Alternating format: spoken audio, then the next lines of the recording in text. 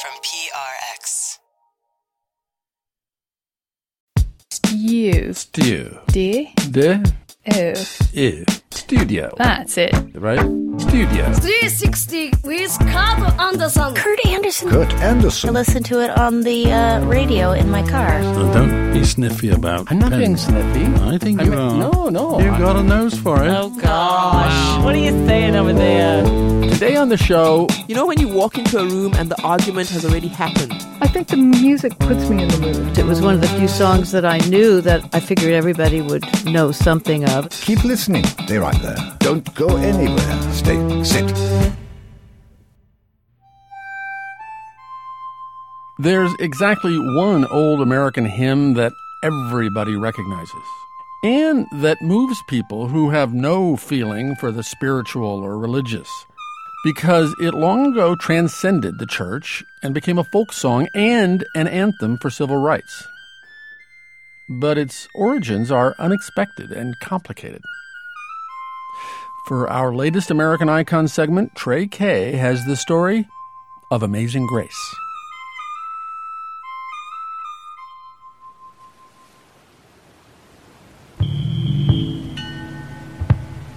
In 1748, a slave ship was heading back to England from Charleston, South Carolina, after having discharged its cargo of African natives.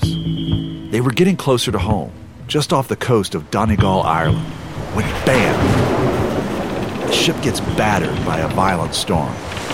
The boards of the hull are popping off, and water is gushing into the hold.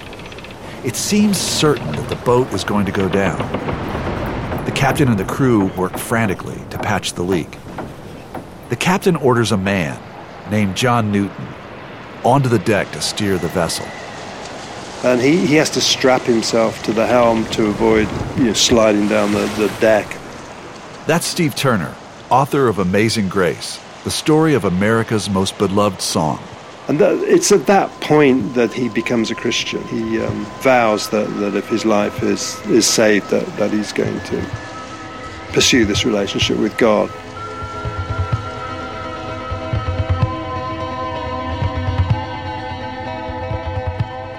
Miraculously, the ship survives the storm. Newton keeps his word and devotes the rest of his life to the Christian faith. Now, this is a famous story, and it's usually spun into some triumphant, I've seen the light moment. The story goes that Newton, who had worked in the slave trade for years, at that moment renounced slavery. But did Newton really have a conversion? He didn't leave the slave trade immediately. In fact, he went back to Liverpool and became the captain of a ship for the first time. And he did 3 voyages as a captain of a slave ship. Newton would captain slave ships for another 14 years. During this time, he was devout to his Christian practice, but he never saw his work in the slave trade as being at odds with his religion. After health problems drove him ashore for good, he eventually made his way into the Anglican clergy.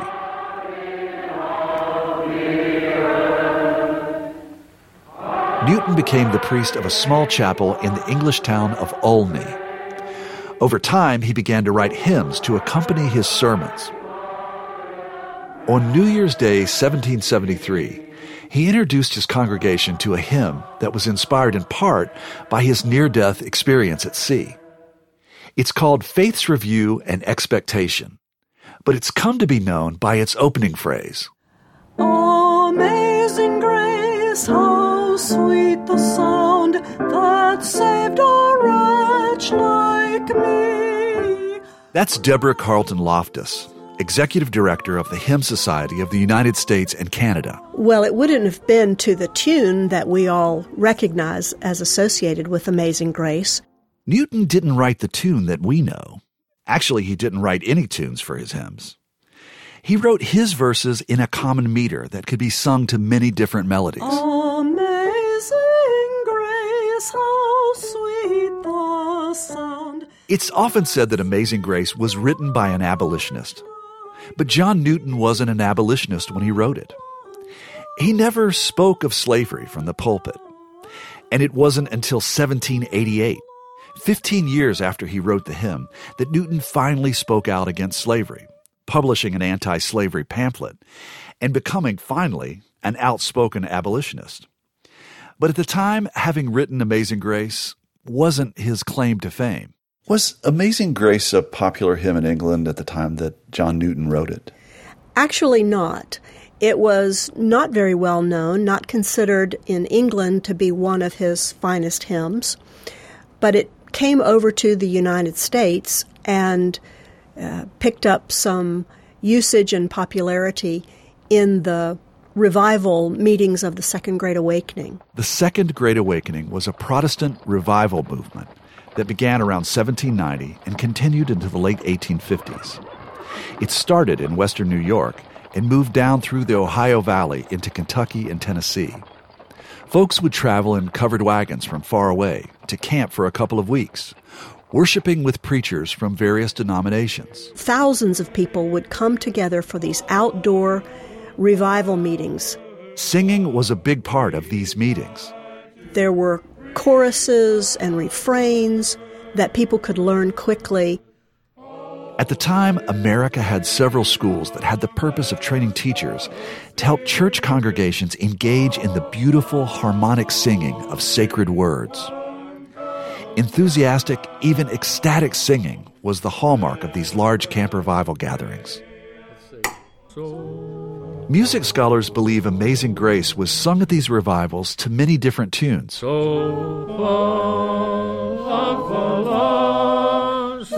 William Walker was a singing teacher in South Carolina who published a songbook called Southern Harmony in 1847. That's the first documented instance when Newton's words were set to a tune called New Britain.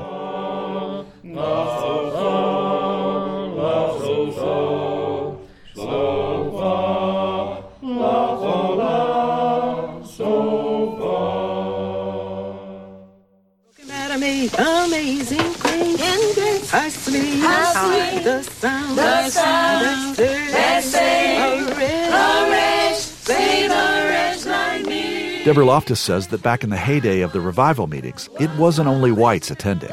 We have documented that both free black persons and white people were together for these outdoor revivals, and there was a lot of interchange of musical styles. These singing styles were passed on through the generations in African American families. We're hearing the singing of a family who are descendants of slaves that were featured in the 1990 Bill Moyers documentary about Amazing Grace.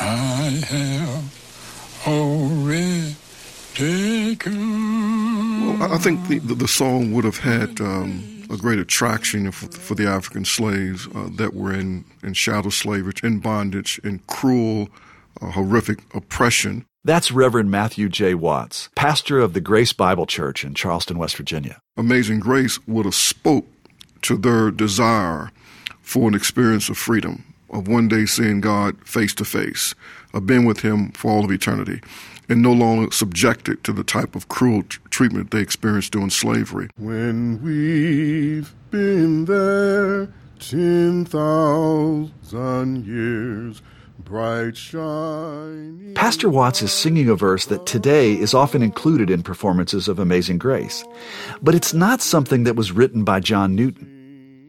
That's because camp revival music leaders tended to do a bit of mashing up of hymns, singing them to different tunes, lifting verses from one hymn and singing them in another. That's what happened with Amazing Grace. In 1852, some of the verses written by Newton, along with the When We've Been There 10,000 Years verse, appeared in the novel Uncle Tom's Cabin. Tom sings these Amazing Grace verses in his darkest hour. Author Harriet Beecher Stowe was the daughter and sister of revival preachers, and she may have heard Amazing Grace sung this way at a revival meeting. Some think her novel may have played a role in shaping how we sing Amazing Grace today. So it's a moment of fusion between traditional, you might say high society white culture, and popular culture, black culture, revival evangelical culture. Jim Basker teaches English and history at Barnard College, and he's the editor of Amazing Grace, an anthology of poems about slavery.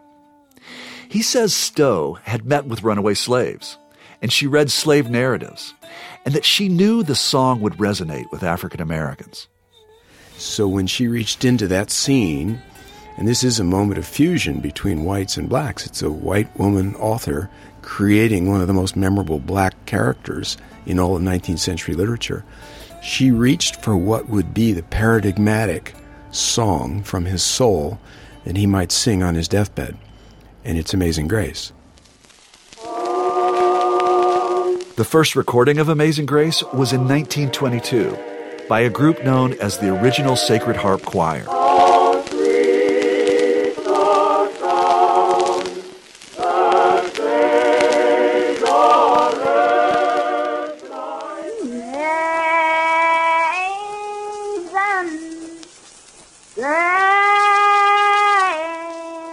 Around this time, the hymn was adopted as a folk song, and musicologist John Lomax and his son Alan were famous for capturing authentic folk performances, like this 1935 recording of Kentucky folk singer Aunt Molly Jackson.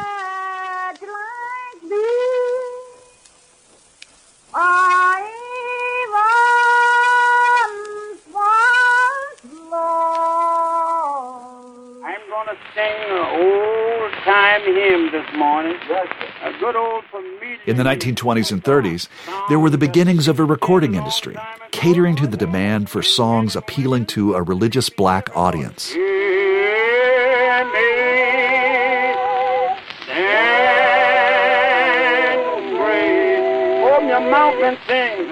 That's Reverend J.M. Gates' recording of Amazing Grace, which sold thousands of copies.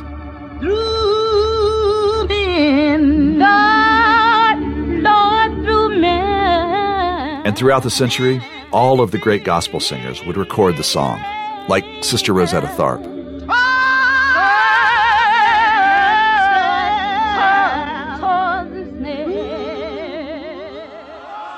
During the Civil Rights era, activist Fannie Lou Hamer would lead protesters to sing songs like Amazing Grace, helping to define racial equality as a moral and religious pursuit. By the 1960s, white folk singers were finding their way to Amazing Grace, like Arlo Guthrie, who sang the song at Woodstock. I once was lost, but now I'm found. But Guthrie's version was not nearly as popular as one by another white artist who would soon follow. My name is Judy Collins. In 1969, Judy Collins was attending what she calls an encounter group, when things got really contentious. Collins' record producer happened to be there. And he said, you know, people are really at each other's throats. Isn't there anything you could do to settle them down? Why don't you sing something? And my grandmother was a church-going Methodist, and she had taught me Amazing Grace when I was a little girl. So I sang Amazing Grace.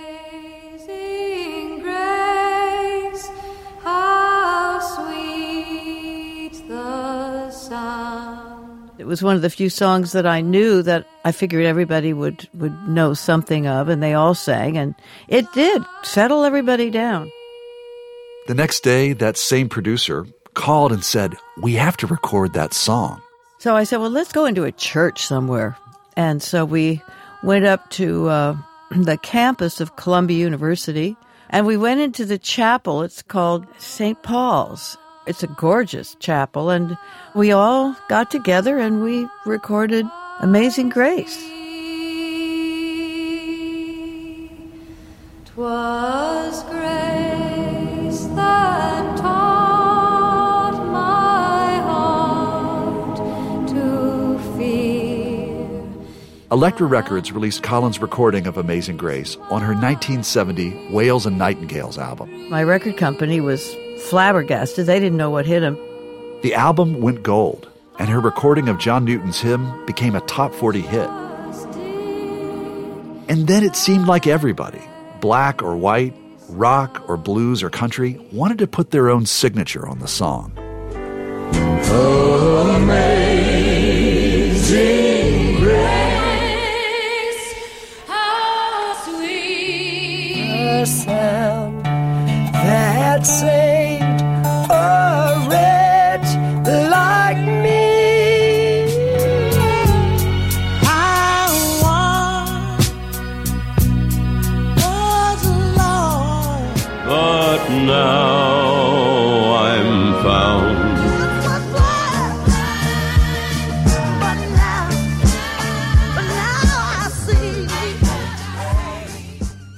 Judy Collins' recording of Amazing Grace was also a hit on British radio, which means that 2 centuries after Newton had penned it in England, where it never really caught on, it was finally finding an audience. This caught the ear of a bagpiper from the Royal Scots Dragoon Guards, who was inspired to give Collins' arrangement a Highlander feel.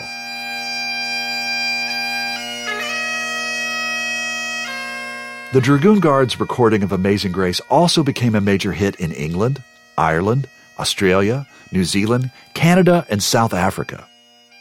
Collins liked hearing her arrangement on the bagpipes. And I am thrilled that it has now permeated the police and firefighters. For centuries, bagpipes have been an important part of Celtic funeral traditions. But the Dragoon Guards' recording sparked the tradition of piping Amazing Grace at memorials for police, firefighters, and military. It's certainly a tradition New Yorkers know well after the attacks on September 11th, 2001.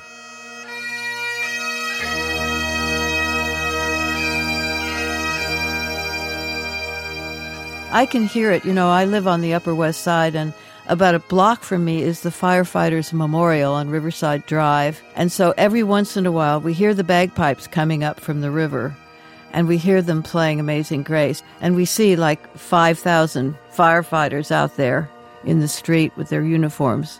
It's an amazing thing. It's very moving. And it's, of course, the appropriate place for this song to go. I mean, it belongs in these situations because it is regenerating the idea of hope and forgiveness.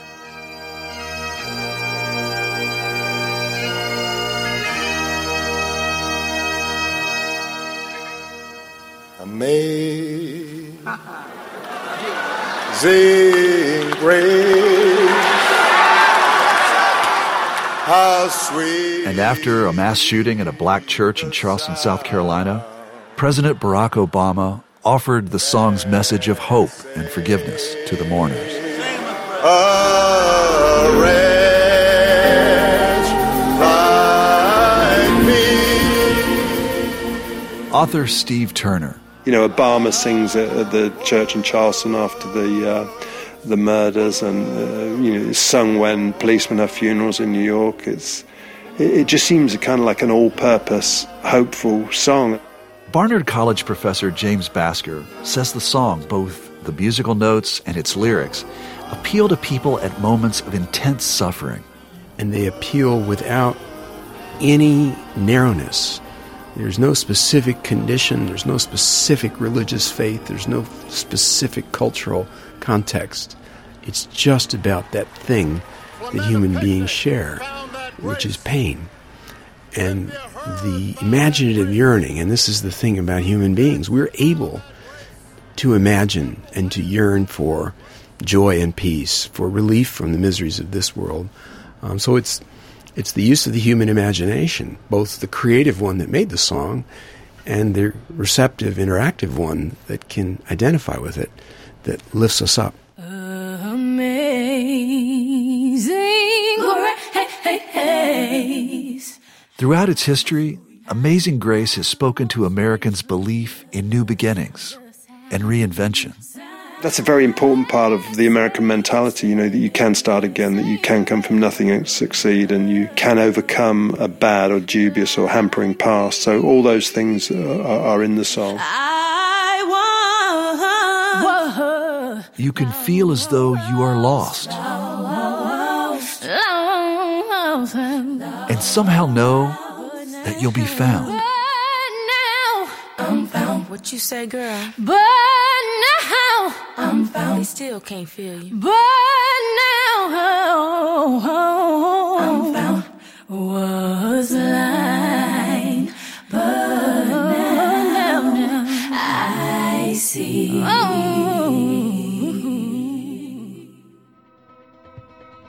That piece was produced by Trey Kay, who also hosts a podcast called Us and Them.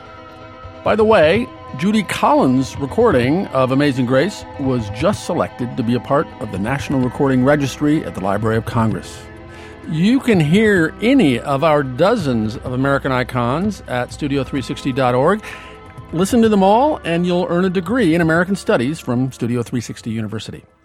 But seriously, the Webby Awards just announced their 2017 nominees, and here at Studio 360, we are delighted to find that we're finalists for the Best Arts and Culture Podcast. If you like hearing this show every week as much as we like making it for you, please vote for us. You'll find a link on our Facebook page and at studio360.org/Webbies. That's WEBBYS. The voting deadline is Thursday, April 20th. Thanks for the support. All right.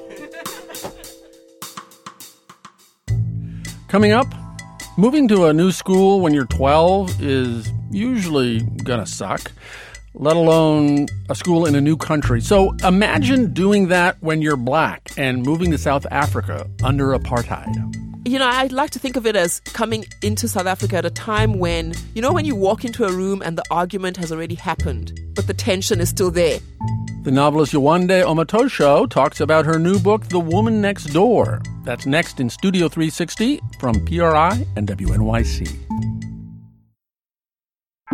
Studio 360. I recently read a terrific new novel. It's called The Woman Next Door. It's by Yewande Omotosho. And it's about a pair of successful, well-to-do elderly women who live in a suburban enclave of Cape Town. Marion is a white South African, and Hortensia is black and retired to South Africa after working in Britain. And Yewande Omotosho is here with me to talk about her novel and her life. Yewande, welcome to Studio 360. Thank you very much. So will you start us off with a reading from The Woman Next Door? Yes. And what you're going to read starts where Hortensia is going next door to meet Marion after she has found out she was not invited to the regular neighborhood committee meetings.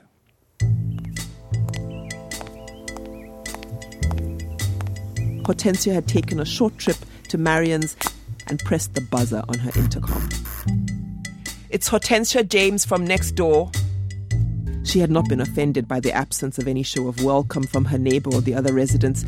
They had not come to Catherine to make friends, something both she and Peter had managed without for the bulk of their lives. Wait, I'll call my madam, a disembodied voice said. Hortensia leaned her shoulder against the wall. Hello? That must be Marion. It's Hortensia from next door. Yes? This was the moment when Hortensia understood that she would not be invited in. The slight annoyed her briefly, but she waved it away as unimportant. I'll be attending the meetings. It mustn't sound like she was asking permission. The committee meetings. I hadn't realized you were owners. Hortensia still listening at the buzzer like a beggar. Yes, well, we are. Oh, well, I was confused. And... Hortensia could almost hear Marion searching for another gear. Is that gentleman your husband? She wasn't asking so much as scolding. Who, Peter? Yes. Again, this hadn't surprised Hortensia. She'd fallen in love with a white man in 1950s London. They had been asked on many occasions to verify their courtship, to affirm that they were attached, to validate their love. Within a year of being together, they were practiced at it. Yes, Peter is my husband. I see. In the silence, Hortensia supposed Marion was thinking, inching towards her next move, preparing another strike. But instead, she heard a sigh and almost missed the details of the upcoming meeting. Marion even threw in a dress code as a parting gift. We dress for our meetings, Mrs. James. We follow rigorous decorum. As if she thought dignity was something Hortensia required schooling in. That was Yewande Omotosho reading from her new novel, The Woman Next Door. So the character of Marion, the white woman, is not, as you portray her, wasn't an aggressive defender of apartheid, but she didn't do anything to fight against it. Was that standard in South Africa? I remember meeting a woman and speaking to her. I was so moved. A white South African, she just said, I didn't do anything when she talked about apartheid. And she said, I live with that every day now. Huh. And I was like, wow, that's my character, yeah. In a way. Look, South Africa, we had the TRC. We looked at the obvious monsters. We looked at... Explain what the TRC so is. The Truth and Reconciliation Commission, that was a commission headed by Archbishop Desmond Tutu. And it looked like, hey, great, all fine. No blood, some violence. degree of that. Some degree of, okay, we've done that. Obviously, that's false. And now, decades later, we know that as a society and we're dealing with that. So what's coming up now is that didn't solve anything. And so the Marion character is very deliberate for me because I wanted to look at that person. She didn't defend apartheid. She hasn't poisoned anybody or shot anyone or said, good. Right. She hasn't done those things. But what about the little domestic crimes of apartheid, the quiet things in a corner? What about the little things that we've done? And we're complicit. So Marion, many people were complicit. Right. Your father is a very big deal Nigerian and South African writer, Kole Omotosho. Talk about that, about going into the family business. To be honest, my first degree is in architecture. I'm an architect. And my dad was quite instrumental in making sure I studied architecture and not English literature, which is what I thought I had to study to be a writer. Because he wanted you to earn. Yeah, he was just like, listen, look, sit down. And he gave me the talk. And I went ahead and did that degree. I went back and did a master's in creative writing. And I just informed my dad. And, and he's been supportive. And people often say, do you feel pressure? I don't feel pressure. I feel lucky, feel supported. But there isn't this sense like, you've got to live up to something. Yeah. Your family, moved from Nigeria to South Africa when you were 12. Mm-hmm. And apartheid was in its last legs, but still in effect, right? Yeah. Now, why does this black African family with options and big fame, wherewithal and all that decide to move to apartheid South Africa? It was a very deliberate choice of my dad's. I mean, we thought he was insane. As kids, we just thought, why are you taking us to this place where they don't like people like us? But he left Nigeria some time before because it was also, Nigeria was going through its own, we weren't yet in democracy, yes. But it was a time where Nigerian academics and intellectuals were being killed, letterbombed. You couldn't write what you wanted to write. So we'd stayed there, but he'd left from like 88. Huh. He'd left and was lecturing in Europe. He wanted to bring us back together as a family again. He didn't want to not be on the continent. He wanted to stay in Africa. And he assessed the situation and said it doesn't look fabulous yet, but he felt it was going to get better. And so we went at a time when there wasn't this mass influx from the rest of Africa to South Africa. So he was sort of betting correctly on history. Yeah, they hadn't done the referendum yet. Right. So it was still in discussion. Mandela was still in prison. Mandela was still in prison. There were discussions. But South Africa hadn't been through its, there was massive bloodshed between 92 and 94, the warring between political parties. So much still had to happen that we were there to experience. So as a 12-year-old, you come to this, which is a time of change in a person's life.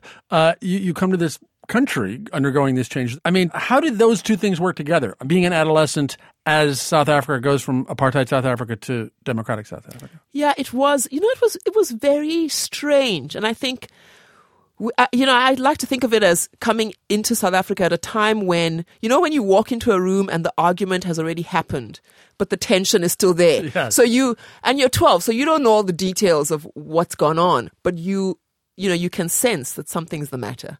My parents sent us to the better schools. Those were schools that were only just opening to black people. So I went from Nigeria to suddenly being weird, being strange, looking strange. And being one of a few black kids in a class. Being one of a few black kids and then not even being a black South African. So it was difficult and a strange time. Well, it must have been a little scary to say, okay, I am this person who's lived here for more than half of my life, but to write a novel that's all about the history of this place that I'm not really from, that took some bravery. Yeah, I think so. I mean, although some people kind of challenge me and say, why isn't Hortensia black South African, sorry. Why do you make her? And I said, I just needed a little bit of room to not be making a major character a Black South African. And that has to do with my own sense of what I can imagine right now and what I feel I can't imagine. Right. South Africa is interesting because it has 11 official languages. But for me, when I write a Black South African character, I'm writing somebody whose first language I have no grasp of. And that's something I struggle with. Yeah. So, as an architect, were you a designer of houses or high-rises or gas stations? Or what? For a long time, I did social housing with the company I worked for about 5 years or so. As we call it, public housing. Public housing. And then I moved into the more corporate scene and worked for a property developer. You know, I need to confess my sins. And we did hotels and shopping malls, office blocks. At the moment with my company, I mean, we do anything because we're new. You still do it? Yes, but it's architecture light because my two partners are on extended maternity leave and I take what I can cope with as a one person and I'm balancing it with the writing. And how does that work? I mean, when do you write? It's a very experimental lifestyle. But do you expect you'll keep doing both for the rest of time? I hope so. My poor father sent me to school and I got an architecture degree. But no, it's not about him. I actually enjoy architecture and I think I'd be sad to not have some kind of foot in it. It's important to me. Are you as good an architect as you are a writer? Oh dear, how do you answer that? I do love them both almost equally. And I have the commitment to be as good at both. You know, I'm interested in being a great designer. And I'm very interested in writing better and better books. We should poll the critics. It was a pleasure talking to you. Thank you so much. I've enjoyed this. Yewande Omatosho's new novel is called The Woman Next Door, and it's available now.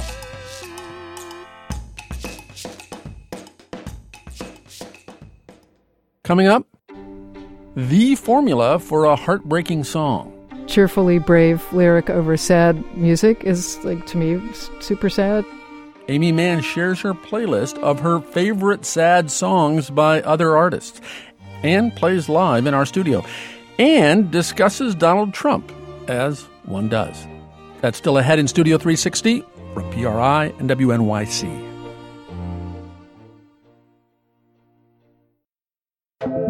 Studio 360.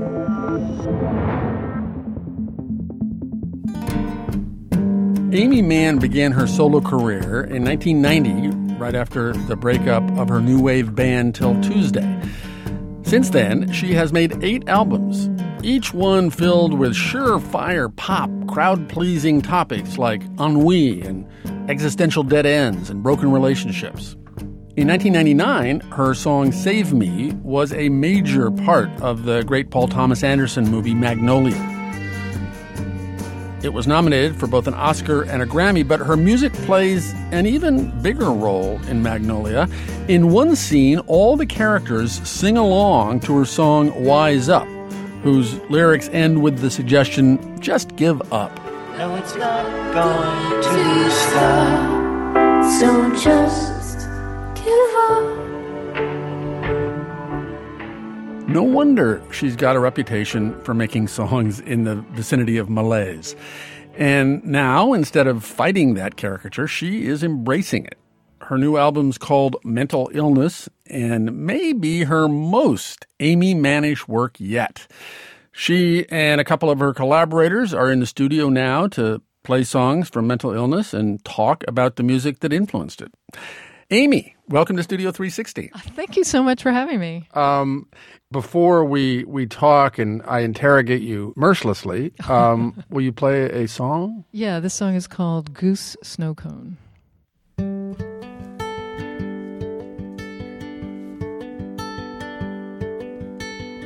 Looking into the face of the goose snow cone,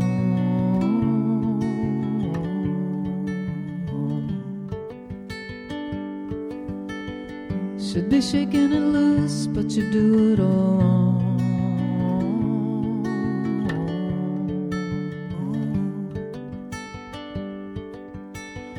Every look is a truce, but it's written in stone.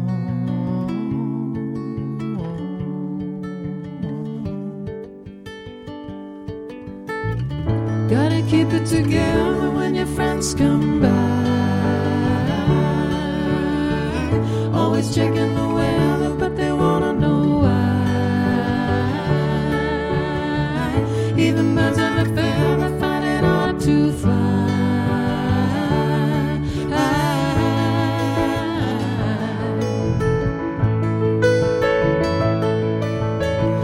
Thought I saw my fate an origami crow.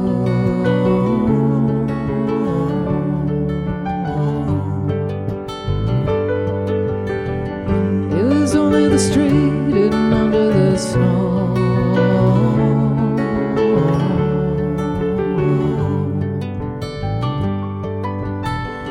Always snatching defeat, it's the devil I know.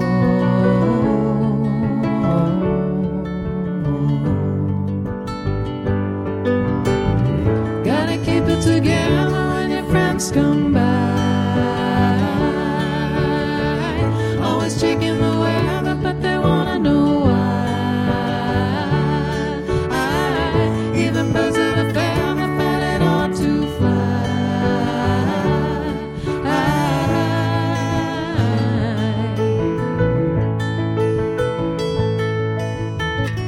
Looking into the face of the good snow cone.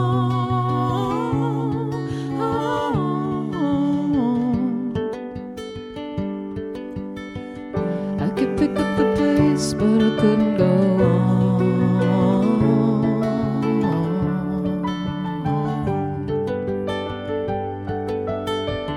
I just wanted a place, but I ended up gone.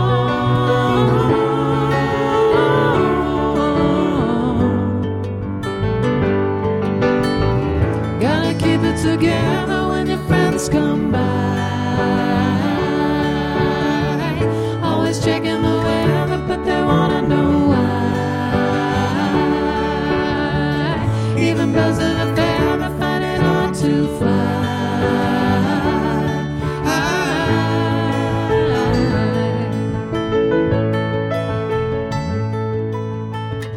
Looking into the face of the goose snow cone.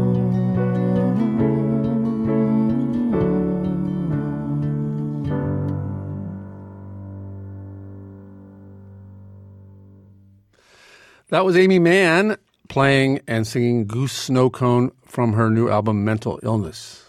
You are here with bandmates. Who are those men? This is on the guitar. I'm playing bass. On the guitar is Jonathan Colton, who I co-wrote 2 or 3 songs with for the record, and John Spurney is on piano. Jonathan Colton, of course, is a major mega celebrity to me, but he is on a game show. And what's the name of that game show, Jonathan? It's called Ask Me Another. See, now you recognize his voice. Having Jonathan Colton here is makes me think all of public radio exists in a big studio lot, and people can just come from soundstage to soundstage. I love this idea. Can I live on this compound? Yes, you may. Before you announced this album, you said, and I quote you, "I'll just give myself permission to write the saddest, slowest, most acoustic, if they're all waltzes, so be it, record I could." Yeah, that's about it. So that quote was funny, but you also meant it, and you were kind of owning your stereotype. Yeah, and pushing it, and embellishing it. Right.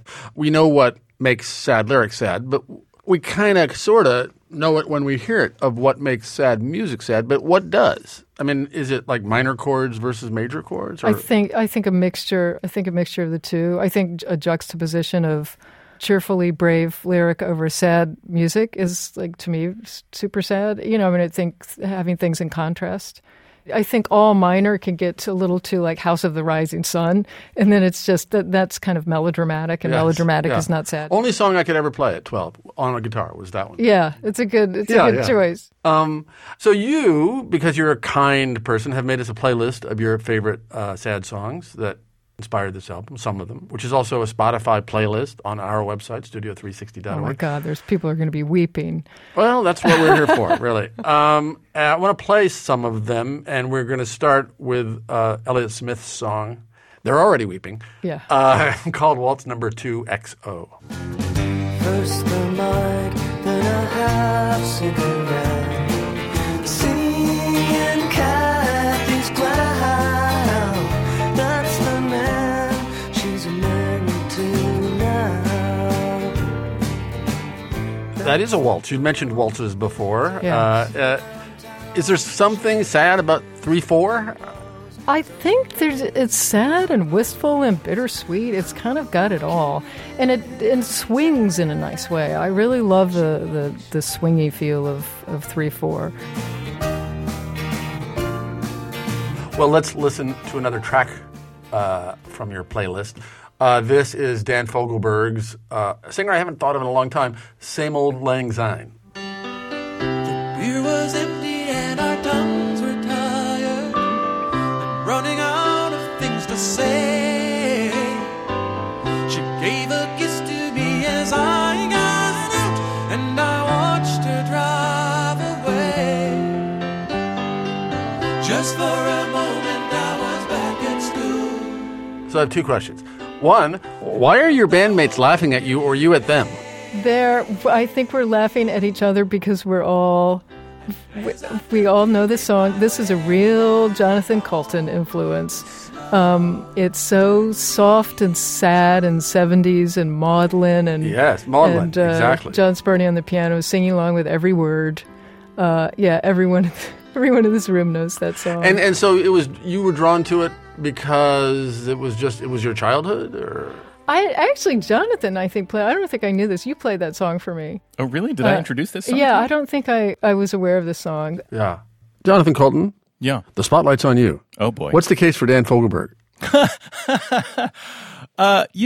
Sure, Dan Fogelberg is maudlin and maybe a little melodramatic and probably a little on the nose sometimes. But, boy, that song is about being sad at Christmas. And if you don't feel melodramatic when you're sad at Christmas, you're not giving yourself permission to feel everything you can feel.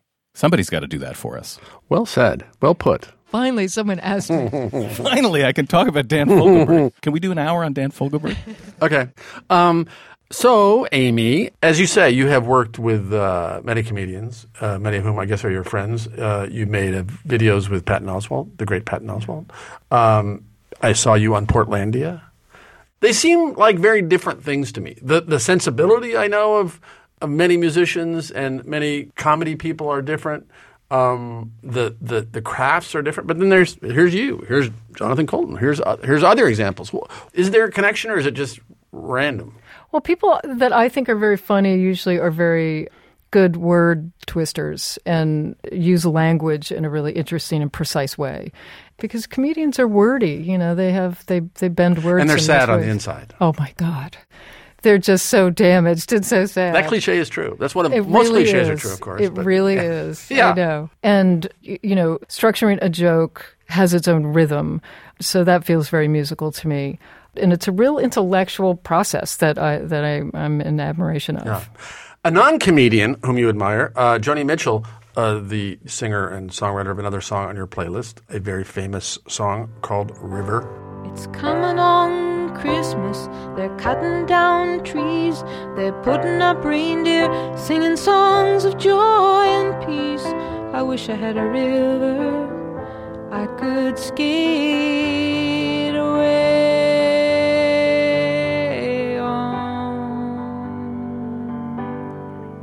That is from Joni Mitchell's Blue, which must be one of the prettiest, saddest albums ever made.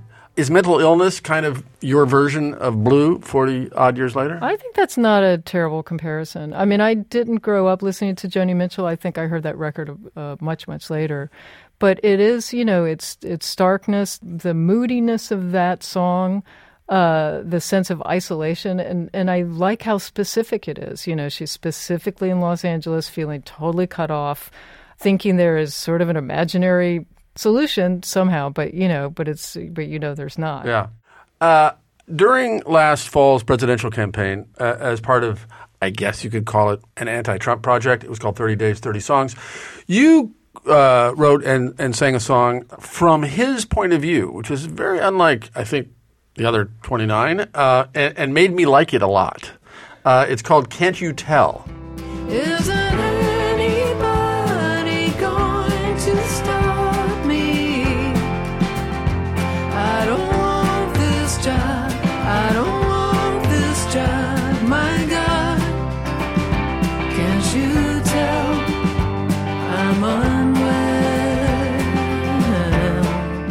Now, that's the chorus. I don't want this job. Can't you tell I'm unwell? For years now, I have been maintaining that his problem is that he is unwell. And so I was glad to hear that.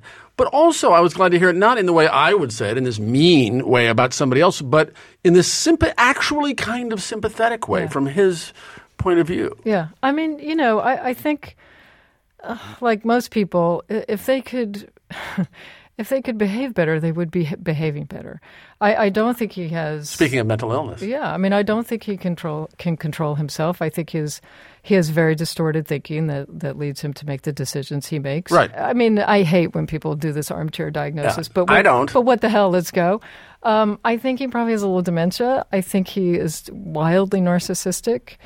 I think he, maybe has some other personality disorder. Like he feels a little manic. He feels like has a flavor of maybe somebody's taking Adderall and a little of amphetamine addiction. So that would just be my wild guess. Well, thank you, Dr. Mann.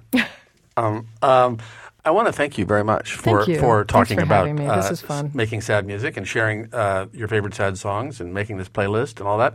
But will you and those two dudes play another song? Yeah, let's do it, dudes. And what this is called? This is Patient Zero. 1, 2, 3.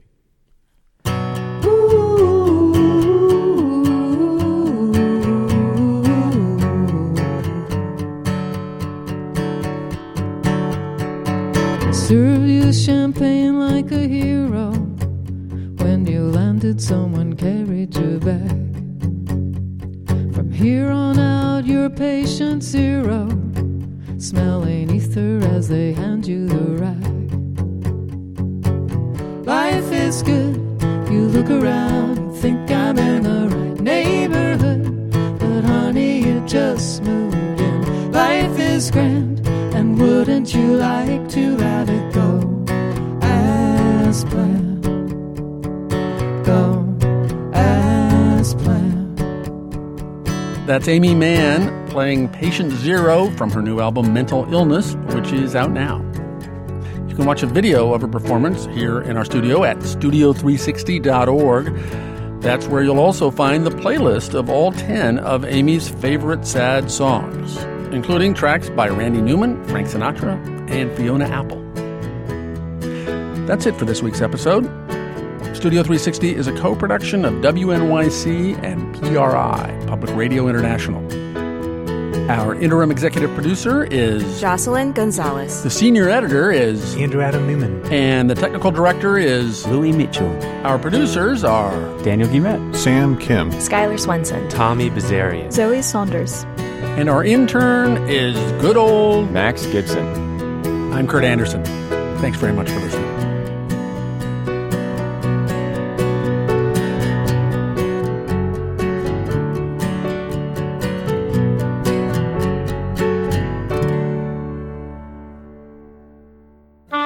PRI, Public Radio International. Next time in Studio 360, some role players at Comic-Con think that wearing brown makeup to be Luke Cage is the same as wearing green makeup as the Hulk. For as many people that actually want to defend the practice of blackface, I said, well, my skin is not your costume. The role of race in role playing. Next time in Studio 360 from PRI and WNYC.